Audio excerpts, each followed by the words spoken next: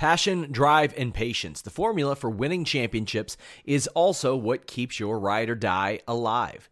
eBay Motors has everything you need to maintain your vehicle and level it up to peak performance. Superchargers, roof racks, exhaust kits, LED headlights, and more.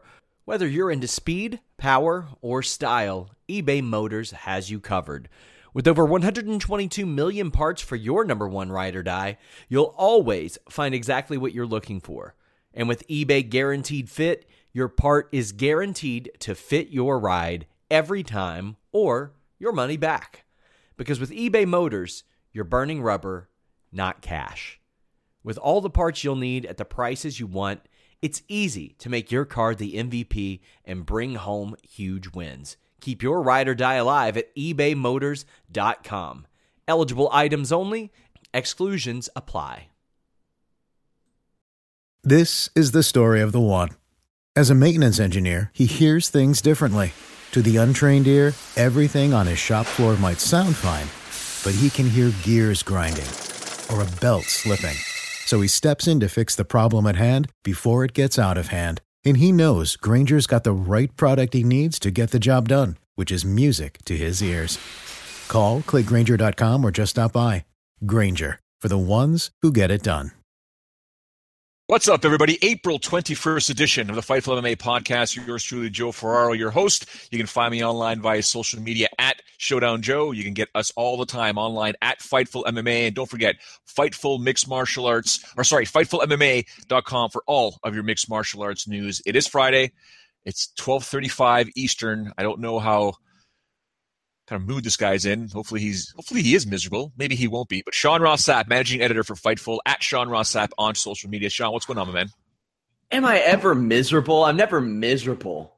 I'm upset today. As you can see, I've been wearing nice polo shirts all week, but I had to sport the Chicago Bulls shirt for you. My Bulls are up 2-0, but Rajon Rondo fractured his thumb. Now, it's one thing, it's Rajon Rondo. He's a little past his prime, but he's a Kentucky guy. He went to the University of Kentucky. And traditionally, the Bulls, my favorite team because we don't have a local team, just brings in a parade of all-stars of people who play for colleges that I hate. So that was refreshing. And, of course, he breaks his thumb, fractures his thumb. So I'm a little bummed about that. Yeah, well, that's the nature of any sort of playoffs, right? Or any just sport in general. I mean, off air we were talking about my pathetic Raptors, how they got absolutely drubbed by the Milwaukee Bucks yesterday. And I mean drubbed real bad. I didn't even want to watch the highlights this morning. I was like, I woke up, looked at the score because I was focusing on other stuff last night, and I'm like, this is ridiculous. All the negativity on sports radio, I'm like, nope, I'm turning into music stations. I'm turning it. I don't care if it's an all hit station, all rock station, whatever. And they're talking about it as well. I'm like, okay, you know what? I'm working out with my iPad or my iPhone. That's it. I'm not listening to anything. So yeah, that was my my morning thus far. A bunch of stuff to talk about before we get to this Nashville card. There were some things that kind of caught my eye this week that I wanted to get your thoughts on. First things first, the whole Mayweather versus McGregor. Data saying $100 million for Floyd, $75 million for Conor McGregor. What did you make of this story? And I mean, those are some big numbers to the point where I think if it happens, bye Conor McGregor to MMA. Yeah, that could happen. It's a fair split, though.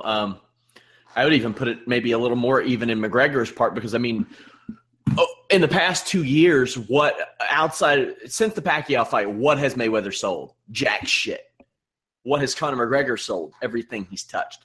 That's just not – I mean, Mayweather's got the proven track record before that, though. He's got the record. So you got to do that split. I think 175 is fine, but I don't necessarily think that Conor McGregor – I think that at his heart he is still a fighter. And I just – for some reason, I think he still might fight. Will he be the same guy? I don't know, but I think he'll still fight for some reason. I don't know why that's in my heart, in my mind, that I think that he'll do that. But, I mean, like you see, I think he'll be involved to some degree. Did you see the video on Instagram he posted of him giving boxing tips to a guy that reached out to him for help? You can see the love. He said it's one of his proteges, right? Yeah. Yeah. You can see the love of the sport inside of him. And that's not something I see from everybody else or even most people. He just has a love for the sport. Like, almost like the Michael Jordan thing. I'm not comparing him to Michael Jordan, but when Michael Jordan came back, he came back and played for $1 million a year and donated that $1 million to charity when he played for the Wizards. I'm not saying that will be Conor McGregor, but I see a lot of similarities there in their personalities, how competitive they are, how just the way that they carry themselves. Yeah, Frank Trigg and I were talking yesterday about money and what money does to people. And a guy like Conor McGregor, like you mentioned, the fact that he absolutely loves the sport or loves combat sports, loves fighting in general. Money means nothing in a situation like that. When you're passionate about something, it's what you're going to follow. Whether you have money or you don't have money. Now, having a lot of money is obviously going to help, but it might actually increase his passion. I just think that it all depends on what he is thinking about his health moving forward, because the whole point I think, in my opinion, I could be completely wrong, and I'm not saying everyone can agree with me on this, but the whole purpose in life, in my opinion, is to follow what you love, follow your passion, do what you love to do, get paid for it, and then when you get paid for it, you can start making some decisions what you want to do with that money. And when it comes to actually getting punched in the head, Sean, there's other options. Once you have a lot of money, you don't have to take that sort of concussive blows. And we'll see what kind of a man Conor McGregor is after his child is born. Because believe you me, once you have a child, life changes. Believe me. For me, for example, I sold my motorcycle right away. I should say right away. Within a year, my motorcycle was gone. I started looking at life at a completely different perspective. I live in an area where there's just south of me, there's a lot of accidents and just drivers are insane. I said, I want to be around for my son. But I also bought a jet ski. But the jet ski's on the water, got a life jacket on, a little different than being on the street without any sort of protection. But money does sort of change a situation, as does the birth of a child. And I think Conor McGregor is going to be going through that very, very soon. That's very true. You can't argue that. I mean, imminently, really any week now, right? Yeah. Well, no, I think it's less than a month to go, I think. Yeah. Yeah, May, they said in May. He thought it was in March, but it looks like May. So, yeah, it feels weird that we've been like 5-6 months without Conor McGregor already, because every Friday he's been in the news because he and Mayweather know the news cycle and they know when to drop the news about stuff like that on a Friday. That's when it usually happens. Lots to discuss. Don't forget, guys, girls, if you're tuned in live right now, there is the live chat on the top right-hand side of your screen. Make sure you put up some questions, comments, and suggestions on there for Sean Ross Sapp and I. We will get to them as we go throughout the show. Roy Soria is back. What's up, my man? Jeffrey Mann, what's going on? Jeffrey Mann says, it's us that got him into MMA. Thanks for everything. Wow. Pleasure's all ours, believe me. Glad you're a fan. Make sure you go back and check out your history, though. Make sure you watch your UFCs and all your old stuff to kind of bring you up to speed on the history. Didn't we have someone, a fan, Sean, or was it you? Someone was watching. What? No, you mentioned to someone, go back and watch UFC 1 all the way until today to sort of get a history of what's happening, and he did it. I can't remember who it was, but I love nothing more than when somebody says that our show got them in MMA, because we get a little more wrestling traffic than we do MMA traffic, but I've heard that probably a dozen times. And man, that makes me happy because I love MMA. Watching an MMA event is like a day off for me. Not to say that watching wrestling is a chore necessarily, but there's very rarely when there's a UFC show, even this Nashville show, I'm looking forward to some degree. Yeah. Yeah, Casey Walton, you want to get to this? Actually, we will get to this right now before we get into the UFC Nashville stuff. Obviously, there's been a change right now with the World Series of Fighting. It's more of a professional fighters league. And Casey Walton wants to know, kind of playing off the topic that we had mentioned, speaking of millions in MMA, what's your take on the change of WSOF, World Series of Fighting, to the new professional fighters league and the season/monthly paycheck format? Sean, hold your breath, only because I just want to say that, it is the IFL version 2.0, in my opinion, sort of. It didn't work in the past. I don't know if it's going to work now, but technically they don't have really anything to lose right now because they were never really number 2 in the MMA landscape. So maybe why not try something different? Well, they might have Blagoy Ivanov, Andre Harrison, and Justin Gaethje to lose, because I wonder if they talk to these guys about that at all. I wonder, they've got that to lose. David Tease, our lead MMA writer, said it best. I said, David, could you go ahead and get this article about World Series of Fighting changing to this, whatever the hell it is? He said, do you want me to go ahead and get the article about when they shut down too? So there you go. Yeah, it's an interesting. Listen, I get it. I don't think it's going to work. I do wish them the best of luck, especially from the fighter's perspective, even from the promoter's perspective. Man, when you put your heart on your money in there, you want a return on your investment. You just got to be smart about it. I just think that, I hate to say it, and I've said it a million times, the proper way of promoting mixed martial arts, it's. I mean, on this very computer that I am looking at right now, I have a system that I developed a very long time ago. I'm going to say 2009. I could look for the file. Probably 2009 is when I put it all together, and it's simple. It's a feeder system to the UFC. It was something I had pitched to Tom Wright, UFC Canada. He clearly had no idea what I was talking about. I mean, I think history has proven. Anyways, I should watch my words there. But it's a system that was very, very simple, and there's still no promoter out there today that is doing it. I think it's baffling. The worst part for me, Sean Ross Sapp, is I live in a province that will not allow me to put on mixed martial arts events in a manner that will build local fighters and get them to the UFC. It's just you can't hold events here in Ontario. It's just it's ridiculous. Yeah, there are a lot of places like that. Like, it's so funny because pro wrestling, everybody wants to go across the river in Ohio to do it because it's not regulated and you don't have to have all the stupid ass red tape. MMA, everybody that promotes MMA, at least amateur, wants to come to Kentucky because in Ohio it's like kickboxing with wrestling. That's it. You can't, like, no elbows, no knees. You got to wear like shin guards, stuff like that. It's funny the way that works for commissions, how lax they are on one thing and how strict they are on another. It's weird. Yeah. The commission here is it's something else. It's been going back since the 80s. So, and I don't have time to waste and go back and try and discuss it with them. It's just a joke. So it's unfortunate because I probably make a lot of money. And I'm sure Jimmy Van would love to get involved with that, but what's really the point? I'm not going to bother doing it. Another story that came out recently was that, I don't know if you heard about it, the Taiyun Bang and Leo Kuhn story about fight fixing potentially in South Korea. Bang is being investigated by the South Korean, I guess, police over there. Listen, when it comes to fight fixing and when it comes to fixing fights in mixed martial arts, it could be a far more prevalent than in any other sport, because in any other sport, for example, you can use the NBA, NFL, NHL, basketball at a high level. These guys are making killer money. It's just not going to happen. It's much harder to convince one player or a bunch of players, to throw a game where the bookies can sort of capitalize on that, as opposed to MMA, where it's just one person that you have to convince to throw the fight. And chances are, if you're trying, it's that person isn't making a lot of money, and the opportunity for them to bet on their opponent to make a lot more money instead can easily be convinced. You would hope there's integrity involved, but it can be more prevalent. I'm surprised that this is the first time it's really I should say the first time it's coming out, but I don't think it's as bad as in the Zuffa era. Right, yeah, in the Zuffa. Remember, Zuffa's, when Zuffa was the owners of the Ultimate Fighting Championships, they took that, the fact that station casinos, that's the Fertitta's bread and butter. They don't mess around with that license.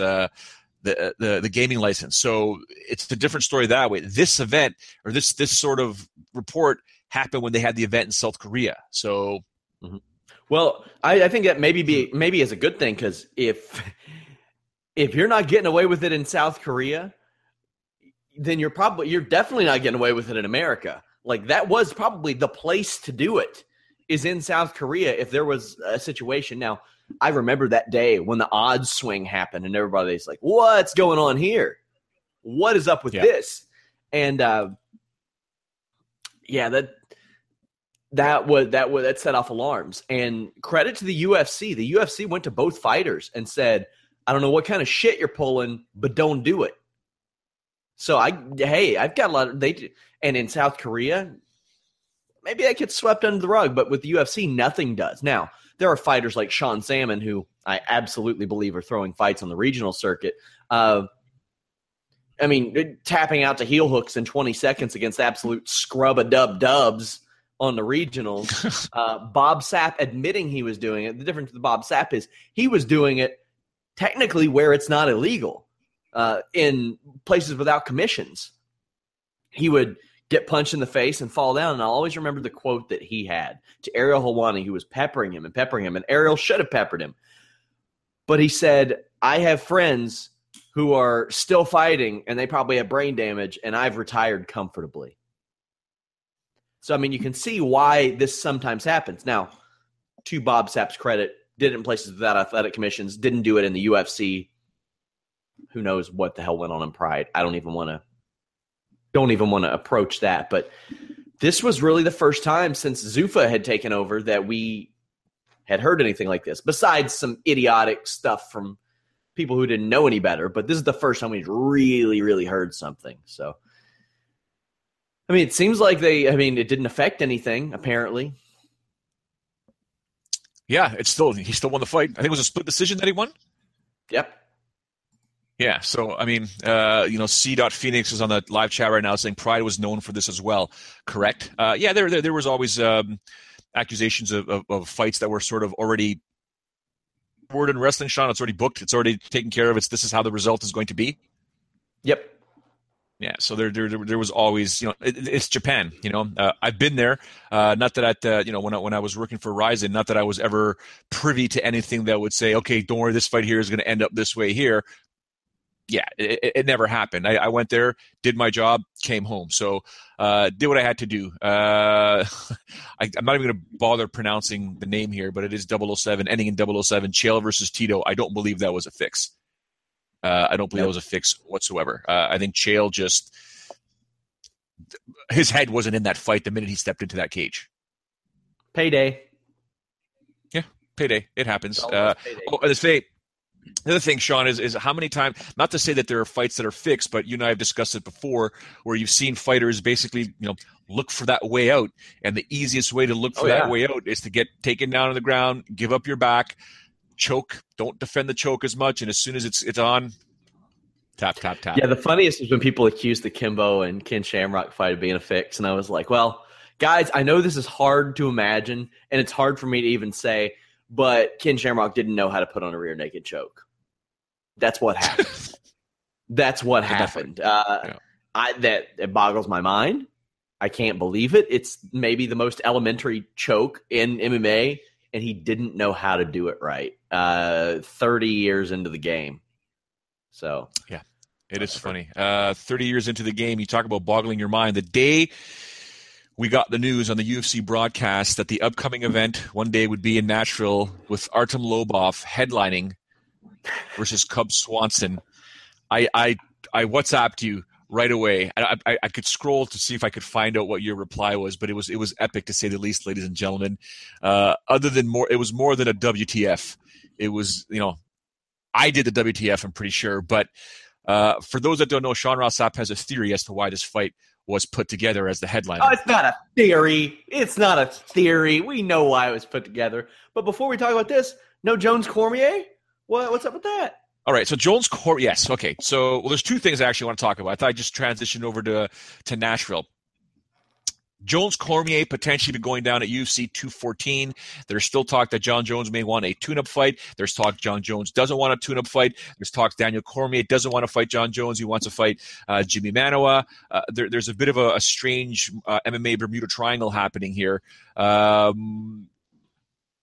First of all, what do you think is going to happen? I still think it's going to be Jones versus Cormier, in my opinion. And if Cormier does defeat him, I think he retires. Then again, there's money for a trilogy fight. There's money in a Manuwa fight, but there's so much thing because that's all that Daniel Cormier needs to do right now, in my opinion, is to defeat John Jones, and he can call it a career. He doesn't have to worry about going out and potentially losing to him a third time. But if there's ever a good time to fight John Jones, I know it's potentially bad timing for Daniel Cormier in July because he's getting married in May. I'm sure he's going to fatten himself up with the wonderful food he's going to have at his wedding and then on the honeymoon. But yeah, there's a good time to fight John Jones. You saw what John Jones looked like people lay off. There's a good time potentially to take on John Jones and have a good chance of defeating him. It would be upon his return and be the first guy to fight him. What say you, sir? To be fair, and we'll talk about Ovince St. Preux later, when John Jones broke down Ovince St. Preux's game, you really saw how smart John Jones was to the MMA game. I think it was on the Joe Rogan podcast. He said, I had a tough time with Ovince St. Preux because Ovince St. Preux has a tough time with himself. He doesn't know what he's going to do next. And he said some fighters, even though he's been in the game for a long time, are really raw and still really green, and that's him. He doesn't like, and Daniel Cormier is not raw and green, and because he's not raw and green, he's developed tendencies for better or for worse. And John Jones is able to pick on those tendencies. Now, that first fight was an absolute wash. They'll try to make you think it was closer than it really was, but John Jones was cruising in that fight. Daniel Cormier had nothing for Jones. But here's the thing, where Jones should be in his prime, we don't know if he'll be in his prime because we don't know really what he looks like, what he's been doing, how he's taking care of himself since then. We knew how he did ahead of the OS. When I saw him in Buffalo, He looked fantastic. He looked like he was in shape, but looking like you're in shape versus fighting, completely different. Yeah, and Daniel Cormier, I really feel like if Rumble Johnson would have thrown hands, he would have won that fight. Unquestionably, I think he would have won that fight. And that's no slight on Daniel Cormier. Daniel Cormier is great. He is, if Anthony Johnson is still around, he is the second or third best light heavyweight in the world. And on any given day, I think any of those three, well, except for Cormier beating Jones, I think Cormier could beat Rumble, Rumble could beat Jones, Jones could beat Rumble, like that. Now Rumble's out of the equation. Oh, man. And the thing is, if Cormier wins and retires, John Jones is – do you think John Jones would go after the light heavyweight title again, or do you think he'd bump up to heavyweight? If he was to lose to DC, he'd go after the title. He'd go after the title and then some way, somehow go – he's going to go to heavyweight regardless. In my opinion, He will go to heavyweight. I don't know if it's sooner rather than later, but he will go to heavyweight soon, yeah. C. Phoenix says, did Rumble throw that fight? Many seem to think so. I liked Elias's response. He did in some manner by not being in the fight. That's the way I'd like to put it. He landed a big head kick. There was a lot more he could do to win that fight. Like I said, that was among UFC title fights. That is one or maybe two among the worst game plans I've ever seen in UFC championship fight history. Right up there with Kat Zingano, in my opinion. Among the worst ever. So, I hope the fight happens because, and the UFC's got to want it to happen because their pay-per-view business has not been hot this year. Like I've used this term before. They emptied the cupboard late last year, but they didn't expect that cupboard to stay empty for as long as it did.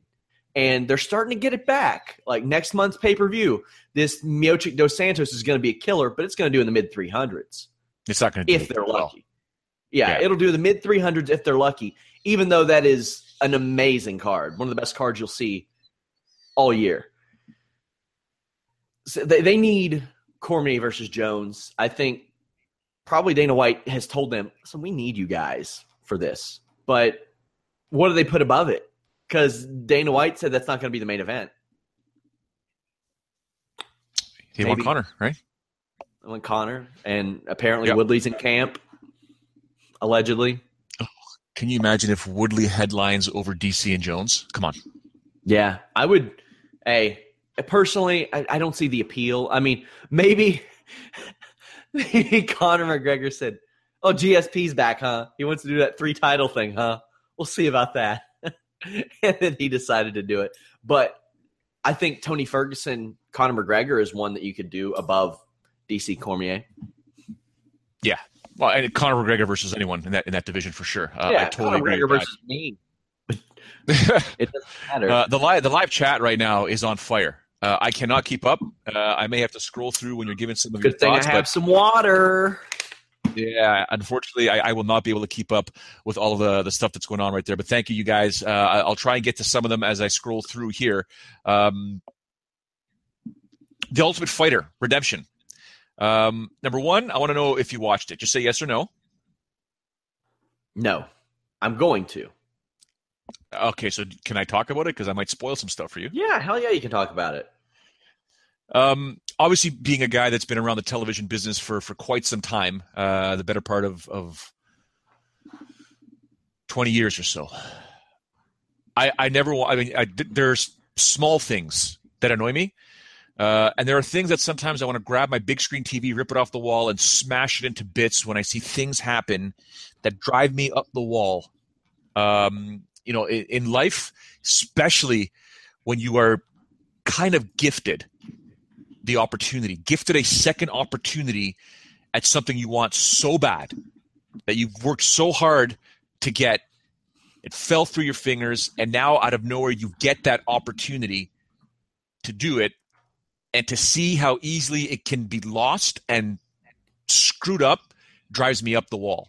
I don't know what you know about the show, but there was a fighter. Maybe I won't say the name. Guys on the chat, don't say it in case Sean doesn't know who it is. I don't care. I don't care about spoilers for this show.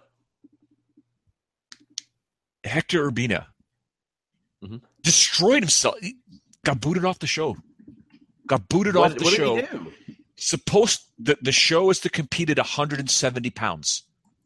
Yeah. The day he couldn't make weight.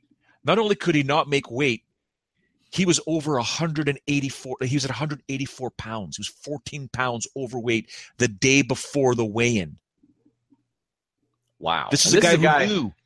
Well, this is also a guy who had his last fight like last September, lost in a minute, and he was on a 2-fight losing skid. Had like he got put in the UFC for obvious reasons. He was on the Latin America finale, and he was on the Mexico City card. Like, you know the score, you know why they put him on this on those events, and he pisses it away. He's 17-10. He's not going to get this opportunity again, probably. No. Vinny just posted 188.4. I thought it was 184.9. I could be Vinny. You could be right. Don't. My brain is kind of rattled right now. Doesn't matter. He missed weight. Oh man, he's supposed to make 170. Like 14 or 18 pounds over on a show that you knew you were coming on for the final opportunity. Listen, and whatever could have gone on in Hector's life leading up to that show, I don't know what it is. But you got to just pull the strings, man. You got to put it together and realize this is it. Any outside factors, if possible, they need to be removed. They need to be eliminated. You need to show up to that show and realize for the next 6 weeks, your life is going to suck. But if you suffer and you sacrifice, there could be a massive. And lo and behold, he got replaced. He was replaced on the show, unfortunately, for James Krause, who was going to be his opponent. The fight got moved. So there's a bit of drama there. And I'm not going to lie to you. There was one point, and we saw some of the GIFs online or the memes online of the throat grab of Cody Garbrandt grabbing the neck of TJ Dillashaw. Man, Sean Ross Sapp, if you saw the hatred, the lips on Cody Garbrandt when he just reached out and he called it the eagle grabbing the snake by the throat. It was just vicious. And I love both guys. Big time. But, oh, my God, that was pretty awesome. I saw a picture that somebody sent Cody Garbrandt of Dillashaw with a penis head on his head. And I was like, yeah, I'm watching The Ultimate Fighter now. That's it. And Dillashaw responded to it, and I was like, this is the best feud right now. You got me. You hooked me, Photoshopper. Yeah, I'm looking forward to the show. I mean, I've got friends competing in that house. Obviously, I don't know any of the results. I don't know what's going to happen. I had someone ask me on Twitter today, or asked both of us actually, what do we think about Joe Daddy? What are his chances? I personally don't like Joe's chances. He's the smallest guy in the house, in my opinion. But based on the clips that they show at the end of every season premiere this year or this season on The Ultimate Fighter, booze, shit hits the fan again, and it's the same characters all over again. Yeah, I'm fond of James Krause, so I hope he does well. Yeah, James is a good guy. The reason why I like James is every time he cornered a guy in Titan, and this was before I started doing the play-by-play for Titan. I was the cage side reporter and backstage reporter, and one of the things that I would do is, if the camera's going to the red corner, I'm going to go to the blue corner and talk to the cornerman after he gives the advice to the fighter and give a report as to what they want and what they expect and my thoughts, and then get whomever, Kamaru Usman's thoughts. James Krause, every time that situation was over, I didn't even have to ask, John. He would just come down, put his arm around me. He's like, told him this. He needs to do this. He's got to do that. If he doesn't, we're in big trouble. Or if he does, we're winning this fight this round here. And I'm like, that's all right. great. Yeah, back to the producer. I got my report. James Krause. And look at the two people. Look at the two people he's been cornering lately, especially Megan Anderson, Zach Cummings. How they doing? They're doing pretty hot right now. Yeah. Krause is the man. I think Krause is absolutely fantastic. C. Phoenix is saying Garbrandt is a bit of a heel in the show. Sean, I want to get you. This is the reason why I asked if you had seen it, because Garbrandt is coming out as the heel here. TJ, it appears right now, the editing is making him look all professional. But Cody doesn't give a beep right now. I wouldn't either if I had a performance like that over Dominic Cruz, to be honest with you. I wouldn't give a shit what anybody had to say. If you were able to walk in and do that to Dominic Cruz, if Dominic Cruz were 50 years old and I were able to do that, I'd feel the same way. Like, that was an all-time great title fight performance, in my opinion. That was epic, and I was in Japan for that, so I wasn't able to watch it until I got home. You bad. That was so beautiful. Quick story, guys. All you guys in the live chat, I love you. Thank you so much. Keep it going. And like I always say on every one of these podcasts, if you guys can do me just one favor, tell one friend. Tell one friend that you're on the Fightful MMA podcast, live chatting. You love this podcast. That's all I ask. Have them come and join you as well. Just tell one friend. That's all I'm asking. This is the story of the one. As a maintenance engineer, he hears things differently. To the untrained ear, everything on his shop floor might sound fine, but he can hear gears grinding or a belt slipping. So he steps in to fix the problem at hand before it gets out of hand. And he knows Grainger's got the right product he needs to get the job done, which is music to his ears. Call, click Grainger.com, or just stop by. Grainger, for the ones who get it done.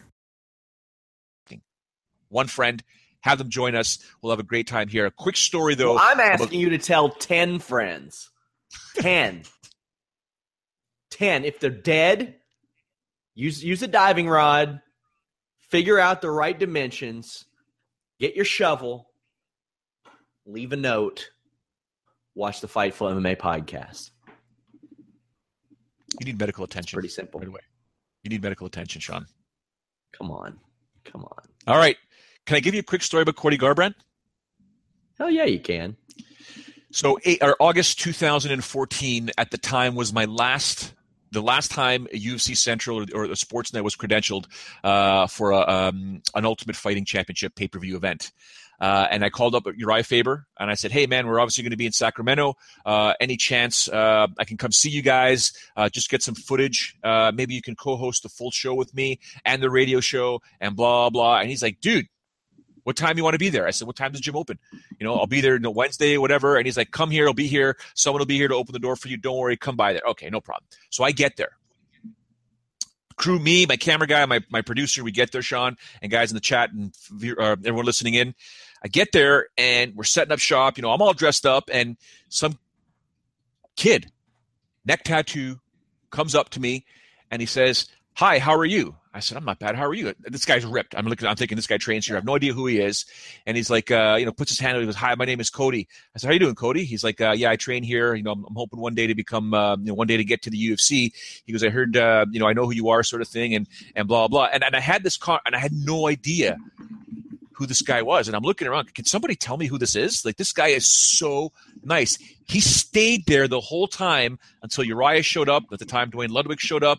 TJ showed up. Chad Mendes showed up and just made sure. He goes, can I get you guys some water? Can I get, there's a restaurant if you guys are hungry down the road. You want coffee, go to the left, blah, blah. I'm like, who is this guy? I thought he was just one of those, when you go to a gym, Sean, that guy that starts off there, he's the guy washing the mats, scrubbing the toilets. I'm like, who is this guy? And, and then I was watching him train. I'm like, this kid's pretty good. Like, I had no idea that it was Cody Garbrandt, one day future UFC bantamweight champion. In between shoots, in between his training, at the end of his training, he's coming over here. He's coming over to us. He's like, can I get you guys some water? Anything you guys need? You guys having a good time? Everything okay? You need anywhere to go tonight? Let me know. I can help you guys out. And I'm like, I want to hug this kid. Who is this kid? I love him. This guy's amazing. It seems like it's no, I don't know if it's a Uriah Faber Institute thing. I was never in a fraternity. My best friend was. And like he was the pledge. Like he was the guy trying to get into the fraternity. He was endearing himself. And if, one of the Theta Chi guys at Morehead State University were drunk, they weren't driving drunk. They were calling up one of the pledges and saying, "Hey, bro, come pick me up." One of those things. The funny thing about Uriah Faber, in pro wrestling, we call it the rub. The rub. Roman Reigns wasn't getting over with the fans. So after a Royal Rumble win, they had The Rock come in and raise his hand and point at him and say, "This is the guy. This is the guy." And the crowd booed the shit out of him. Doesn't always work. It's so funny that Uriah Faber, he does that for his guys too. He said, "This TJ Dillashaw, he's the guy. He's the guy." But it worked. He became champion. And then after that happened and he lost to Cruz, Uriah Faber said, "Here's the guy. His name's Cody Garbrandt. Cody No Love." And people were like, "Yeah, not yet, buddy. Not yet. Pump your brakes." No, it was not too soon. It was just the right time.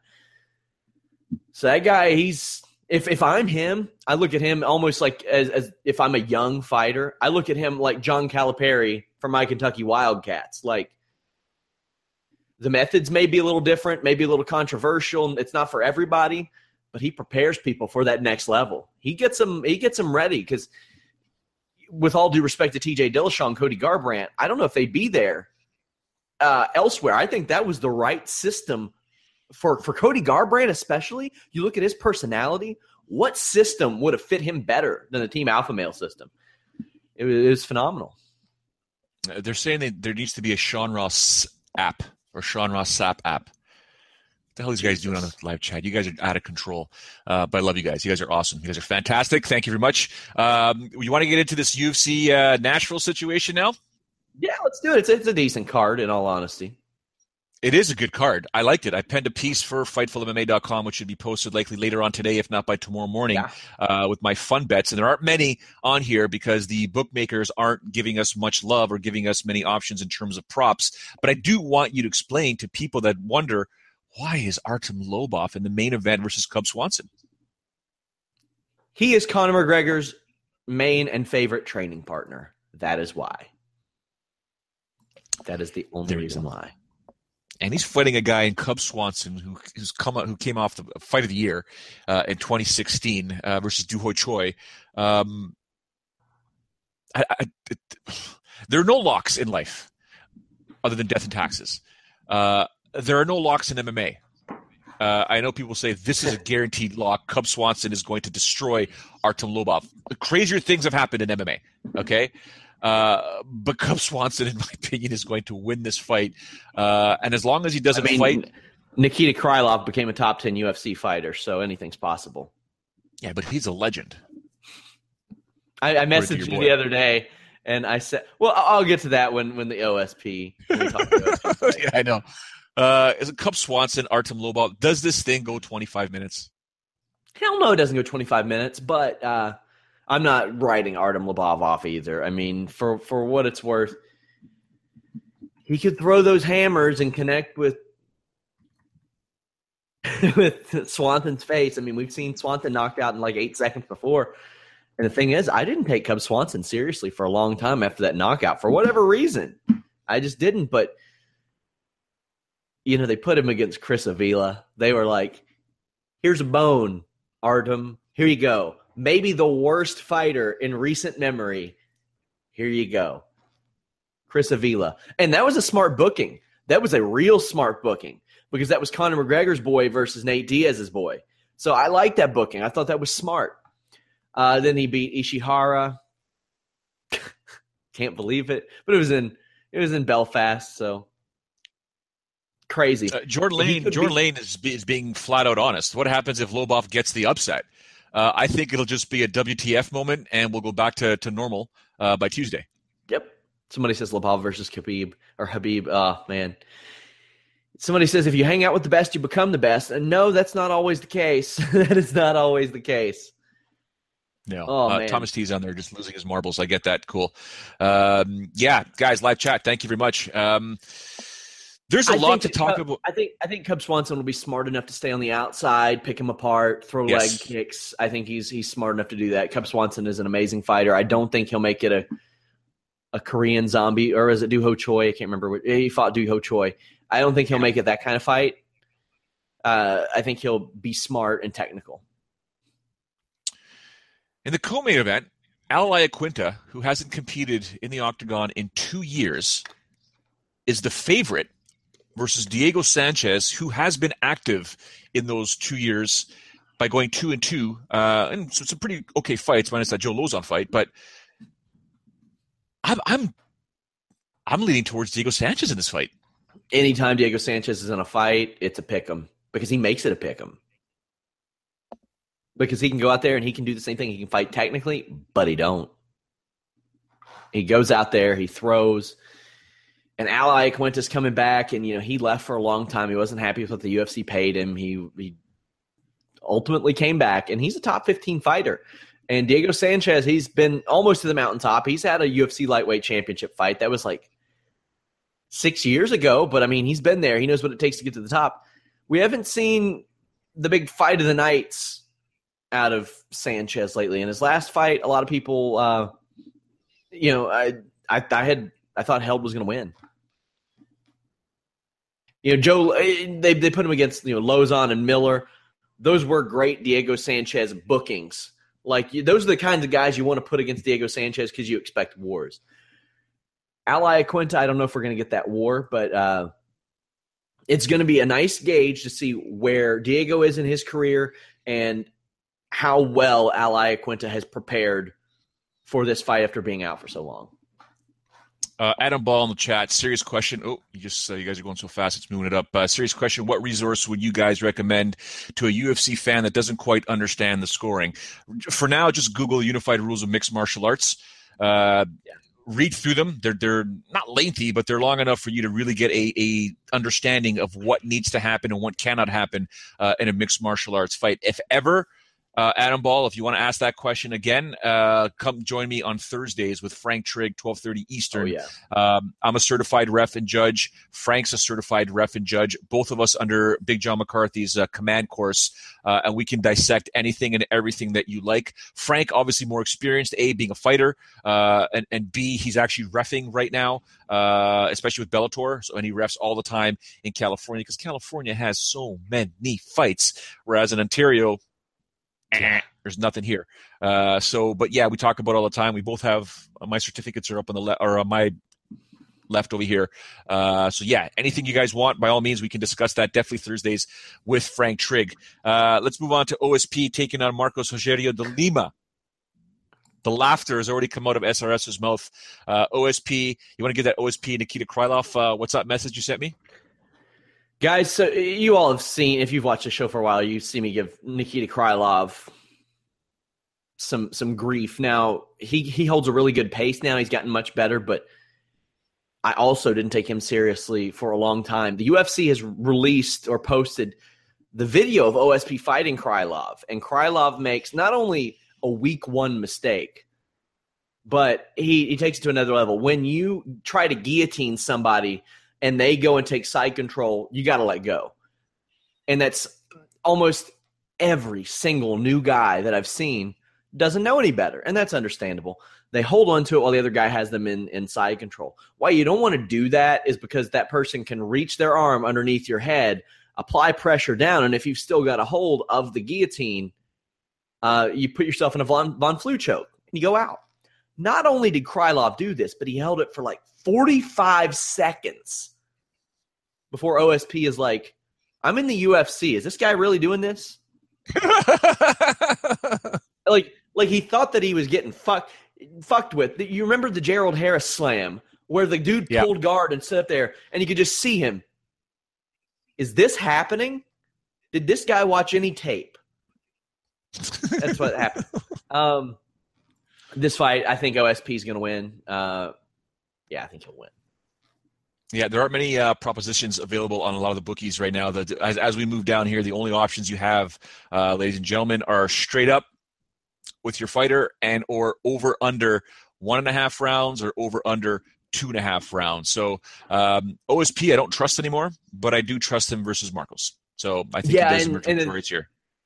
I think it's going to be an exciting fight too because Marcos does not have anything but. I mean, like I think he's had nothing but first round finishes in like the last 5 years, except for I think there was a fight against Ben Reeder or something that went the distance. But other than that, yeah. John Dodson's taking on Eddie Wineland at bantamweight, and John Dodson is apparently saying this: I can't go to the judges. So it's a bantamweight fight, which the lower the weight classes, the more there's a chance of a fight going the distance. I don't know. I think John Dodson might be possessed. Yeah, and Eddie Wineland is a good case of even if somebody has their foot out the door, you never know what they're capable of because he had his foot out the door multiple times. Yep. He took a year off between 2014 and 15, then took another year off between 15 and 16, then pops up, has performance of the night against Frankie Saenz, then kicks Mizugaki the hell out of the UFC, and now he's up there fighting John Dodson. If Eddie Wineland finds a way to defeat John Dodson at it's huge.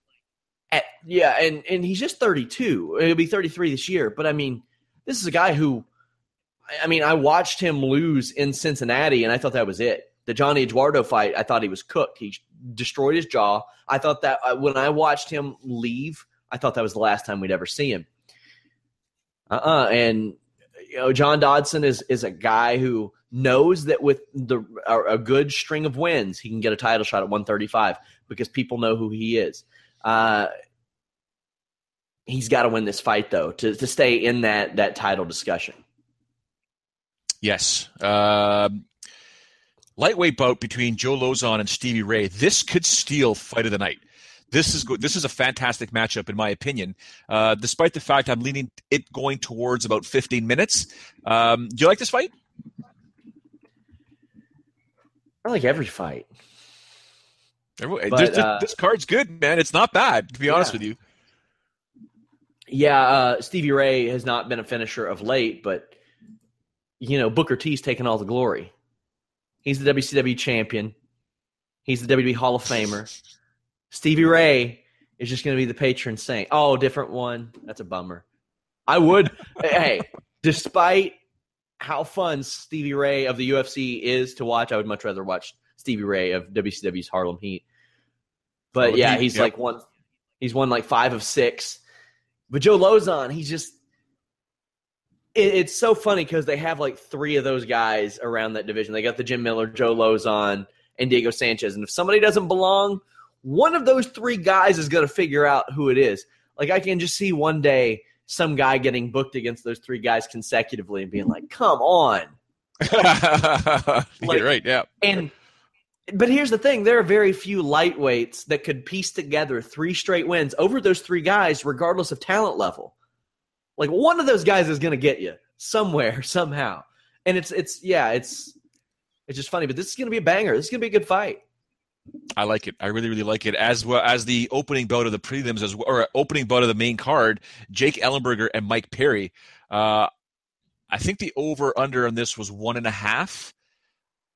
I'm taking the under. I'm taking the under, too. Someone's going to sleep. Ellenberger should probably wrestle this guy. Mm-hmm. I think that's some sound advice, if you ask me. Yeah, I don't think he wants to go toe-to-toe with Mike. A lot of respect for Jake Ellenberger. He basically begged for his job back, fought Matt Brown, and he was like, okay, I'll do it. Had a great fight. And then the unfortunate incident in his last fight in December where his foot got caught in the cage. That sucks. This is your typical star-building fight. Like, they want to build up Mike Perry. He didn't do too hot in his last fight. He came on, and he was fighting like every single month, it seemed like. And now the UFC is like, okay, let's slow it down. You lost one. I think Mike Perry gets it done. Unless Jake Ellenberger employs his wrestling. If Jake Ellenberger employs wrestling, maybe a bad night for Perry. Well, according to Sami Ole, he's taken this 3-round boring decision. I don't think it's going to be boring. I really don't think it's going to be boring. Mike Perry can have boring fights. Yeah, I absolutely concur. Jordan Lane St. Perry with the KO. All right, prelim card both on Fox Sports 2 and the preliminary card on UFC Fight Pass. A variety of different fights there. Let's do some rapid fire here if you'd like to real quick there, Sean. Thales Leitis taking on Sam Alvey. I'm leaning towards Sam. in a 50-minute decision. I think this could be an exciting fight too. I don't know though, because Thales Leites does have that history. He is a fantastic Brazilian Jiu-Jitsu practitioner. Early on in his return to the UFC, like I want to say 4 years ago, it's like he discovered that he could kickbox. Like he figured out that he could stand, and he had some pretty decent striking, and he used that a lot. Now, granted, against the guys that he's faced lately, Musashi, Bisping, Jocko, that's a tough go of it. They peppered in a Chris Camozzi to throw him a bone, but I think Sam Alvey's going to take it. But this could be a situation where we see Thales Leites' last fight, or maybe see a Patrick Cote situation where he calls it a career if he doesn't do too well. That wouldn't surprise me at all. I just think that he cannot get into a stand-up battle with Sam Alvey. He'll lose that, in my opinion. He's got to get this fight down on the ground and control Sam and look for his opportunity for a submission. If not, I think Sam Alvey will punish him if he chooses not to do so. Flyweight bout, Dustin Ortiz taking on Brandon Moreno. I'm leaning towards Brandon. Yeah, it's a good fight. I like it. I mean, it could go either way, but if I'm going to have to pick someone, I'll go with Brandon right now. Brandon Moreno at 23 years old could be in line for a title shot with a win over Dustin Ortiz. No. 3 straight wins. Yeah. We still got the Sergio Pettis and Henry Cejudo situation to get Sure, but what happens if Cejudo wins? I cry. I mean, like, Cejudo's striking was very much improved in his last fight, but that was a beatdown of epic proportions against Mighty Mouse. Anything can happen. Very true. Anything's possible. Yeah. Scott Holtzman's a massive favorite versus Michael McBride. Understandably so. I will go with Scott in this one. Yep, me too. I'll go with Panay over Danielle Taylor too. She's a slight favorite. I don't know what to expect with Jessica anymore because she's been around the game for a long time. Not saying that fight with Johanna changed her, but I don't know, man. Danielle Taylor, Jessica Penne. I'm actually looking forward to that fight. Alexis Davis versus the debuting Cindy Dandois. Obviously, Alexis Davis is a massive favorite in here. I don't know, man. Cindy's striking isn't the greatest. Yeah. She likes to go down to the ground. She's finished girls on the ground. I like this fight, to be honest with you. I'm intrigued to see where it will actually take place, because you got a judoka and Cindy Dandois that'll be more than happy to throw Alexis Davis around. Alexis Davis will be more than happy to stand and bang with her and go down to the ground with her. So it'll be interesting to see if there's someone who has more ways to win in this fight. I think it is Alexis, and that's why she's a minus 278 favorite. And Cindy Dandois just making her UFC debut, 32 years old if I'm not mistaken. Not an easy thing to do. But I can't see a definitive winner in this fight. I can't see it just yet. I'm shocked. Alexis Davis is from Canada. I thought that would be the deciding factor. Yes, ladies and gentlemen, I'm always that's what it boils down to. If you're Canadian, it bypasses your striking, your grappling, and your submission, and your record. If you're Canadian, I'm going to pick you. Not in this fight here. I'm really intrigued with Cindy Dandois, to be honest with you. Yeah, I like this fight. Also, the Danielle Taylor fight I mentioned, that's probably going to be a messy fight. She makes fights messy. The Alexis Davis, Cindy Dandois one, Alexis Davis has one win in over 3 years, so that plays into my mind too. Like, what happens? Like, what she takes like a year off before her last fight, or she took a year and a half off, and she got beat. She got muscled by Sarah McMahon. So much like the Diego Sanchez fight, this is a good way to gauge where she is, and I think Dandois is the right opponent for that, because if you make a mistake on the ground, Dandois is going to tap you out. Yeah, but Davis has that black belt, and she's more than happy to stand and bang. So Wilson Hayes had a black belt too, but that's Mighty Mouse Johnson. Come on, he might have got it taken away. That's the guy we're talking about in the GOAT. Did you listen to the GOAT conversation that I had with Frank Trigg on yesterday's podcast? I did. Yeah, for those that missed it, I would highly recommend going back and listening to the debate that Frank and I had about Mighty Mouse, where he stands with the likes of George St. Pierre, John Bones Jones, and Anderson Silva. I don't want to give it away, but some good points made by Frank, which kind of, I love being educated. I love being proven wrong, because then I learn. And not that he proved me wrong. I didn't prove him wrong. We just got into a good debate, and we just, at the very end, said, yeah, I'm not going to give it away. Go back and watch it if you can, ladies and gentlemen. Your boy, Bryan Barberena, taking on Joe Proctor. Yeah, I'm going with Barberena in this fight. Love this kid. Yeah, me too. Going Barberena. Joe Proctor, another guy hasn't fought like regularly. Hasn't fought in a year and a half. So he hasn't won in like 2 years. So that always raises questions to me. I know that Dominic Cruz says that ring rust is a myth, but everybody's not Dominic Cruz. Yeah. There are certain elite fighters that can get past the ring rust, cage rust. Not many can do it. It is a fact. It happens in all sports. There's a different type of cardio that is built, and a different type of adrenaline that is built in live competition versus the practice realm. And kicking off the UFC prelim or Fight Pass prelims will be Hector Sandoval taking on Matt Schnell. Virtually a pick'em fight. Sandoval is a slight favorite. This one is a coin flip, if you ask me, Sean. Yeah, I agree. Flyweight fights at that level are kind of hard to pick. The division, despite it being 4 or 5 years old, is still really forming. It's just crazy to think. Yeah, it's a division like heavyweight, in my opinion, that can fluctuate at any time, with the exception of Demetrius Johnson at the top there. The guys can come in there and wreak havoc and sort of move up there, but there's so many moving parts, and heavyweight things can change and stay the same all at the same time. So they're interesting.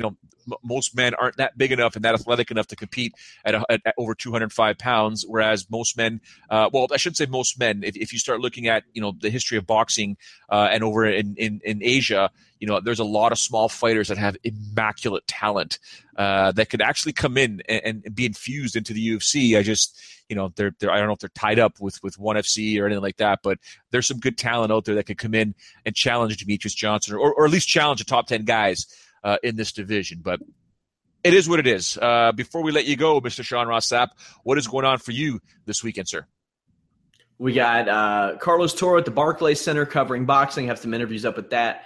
Of course, that Jimmy Van podcast taking off on the wrestling side. Check out our post Monday Night Raw, post SmackDown shows. This week with Matt Riddle was a lot of fun. It was our 420 Blaze-tacular, where it's basically me harassing him for an hour for using chewing tobacco while I drank a diet soda, which I thought it was funny. There was a guy who got kind of mad about it, but no Shane Helms podcast this week. He's dealing with the loss of his former tag team partner, Matt Anoa'i. So extend your condolences to him for that. He's also in Orlando doing Impact Wrestling. He wanted to do the show, and I was like, man, let's take the week off. We were able to slide in a J.J. Dillon podcast, a retro podcast, which drops tomorrow, where he talks about transitioning from WWF to WCW in the middle of the Monday Night Wars. So if you're a wrestling fan, go check that out. Of course, tons of MMA, wrestling content, news, photos, videos, podcasts, interviews, coverage. We got that Strauss Pitbull 74 coverage tonight. The damn website. I get lost in the website sometimes. I sit there and I'm like, oh, I didn't see that. Oh, I didn't see that. Oh, look at this. Oh, look at that. Look at that. Then I look at the top right of my screen, look at the time. I'm like, holy smokes, that was an hour and a half on Fightful. Holy jeez. We got a lot of stuff. Yeah, it's absolutely fantastic. But before we say goodbye, I do want to say thank you to everybody on the live chat. Thank you to everyone who joins us every single day, especially today for the Fightful MMA podcast. We do thank you very much. Make sure you follow Sean via social media at Sean Ross Sapp. He posts just random pictures of a cat sleeping on a couch, one of his 6 cats, I believe. Yeah, it's the first time I let a cat hang out in my office during a podcast, and she was very well behaved. Cats don't really do much. We used to have a cat. Oh, mine, yes, some do. Love crybabies. Love that guy. I got stories about my cat. Yeah, that's true. But yeah, fantastic stuff, Sean. Make sure you guys follow him online at Sean Ross Sapp, especially on his timeline for Twitter. He's just a mess. He's honestly, sometimes I shake my head. I'm like, that's my boy though. Like, there's nothing I can do. He's a mess. He's a disaster. Follow yours truly at Showdown Joe. Give the site a follow at Fightful MMA. Make sure you click like or check mark that you love us on YouTube. To those of you listening on iTunes and Stitcher later on, we thank you specifically as well. FightfulMMA.com for all of your mixed martial arts news. Monday will be a surprise guest because Monday's moving forward, ladies and gentlemen. We will have Patrick the Predator Cote join me usually around 10 a.m. Eastern, but he's going on a vacation, a retirement vacation with his family, so he's going to enjoy that. Hopefully he's not too fat when he comes back on Monday because I already gave him crap that he better work out before he comes back on the air. We had a long conversation about working out. So, we want to thank. We will have a surprise guest come join me on Monday, but we do thank everyone for their time. Enjoy your weekends. There will not be a post Loboff Swanson podcast with Sean Ross Sapp and I. So tomorrow, Sean, if Lobov wins, I might just pop one and do one myself. I might. Okay, so full disclosure.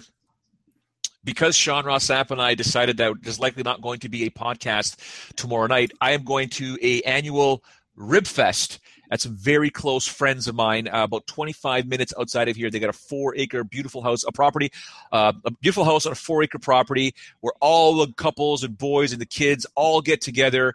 It'll be a Rib Fest. It's supposed to start at 4 p.m.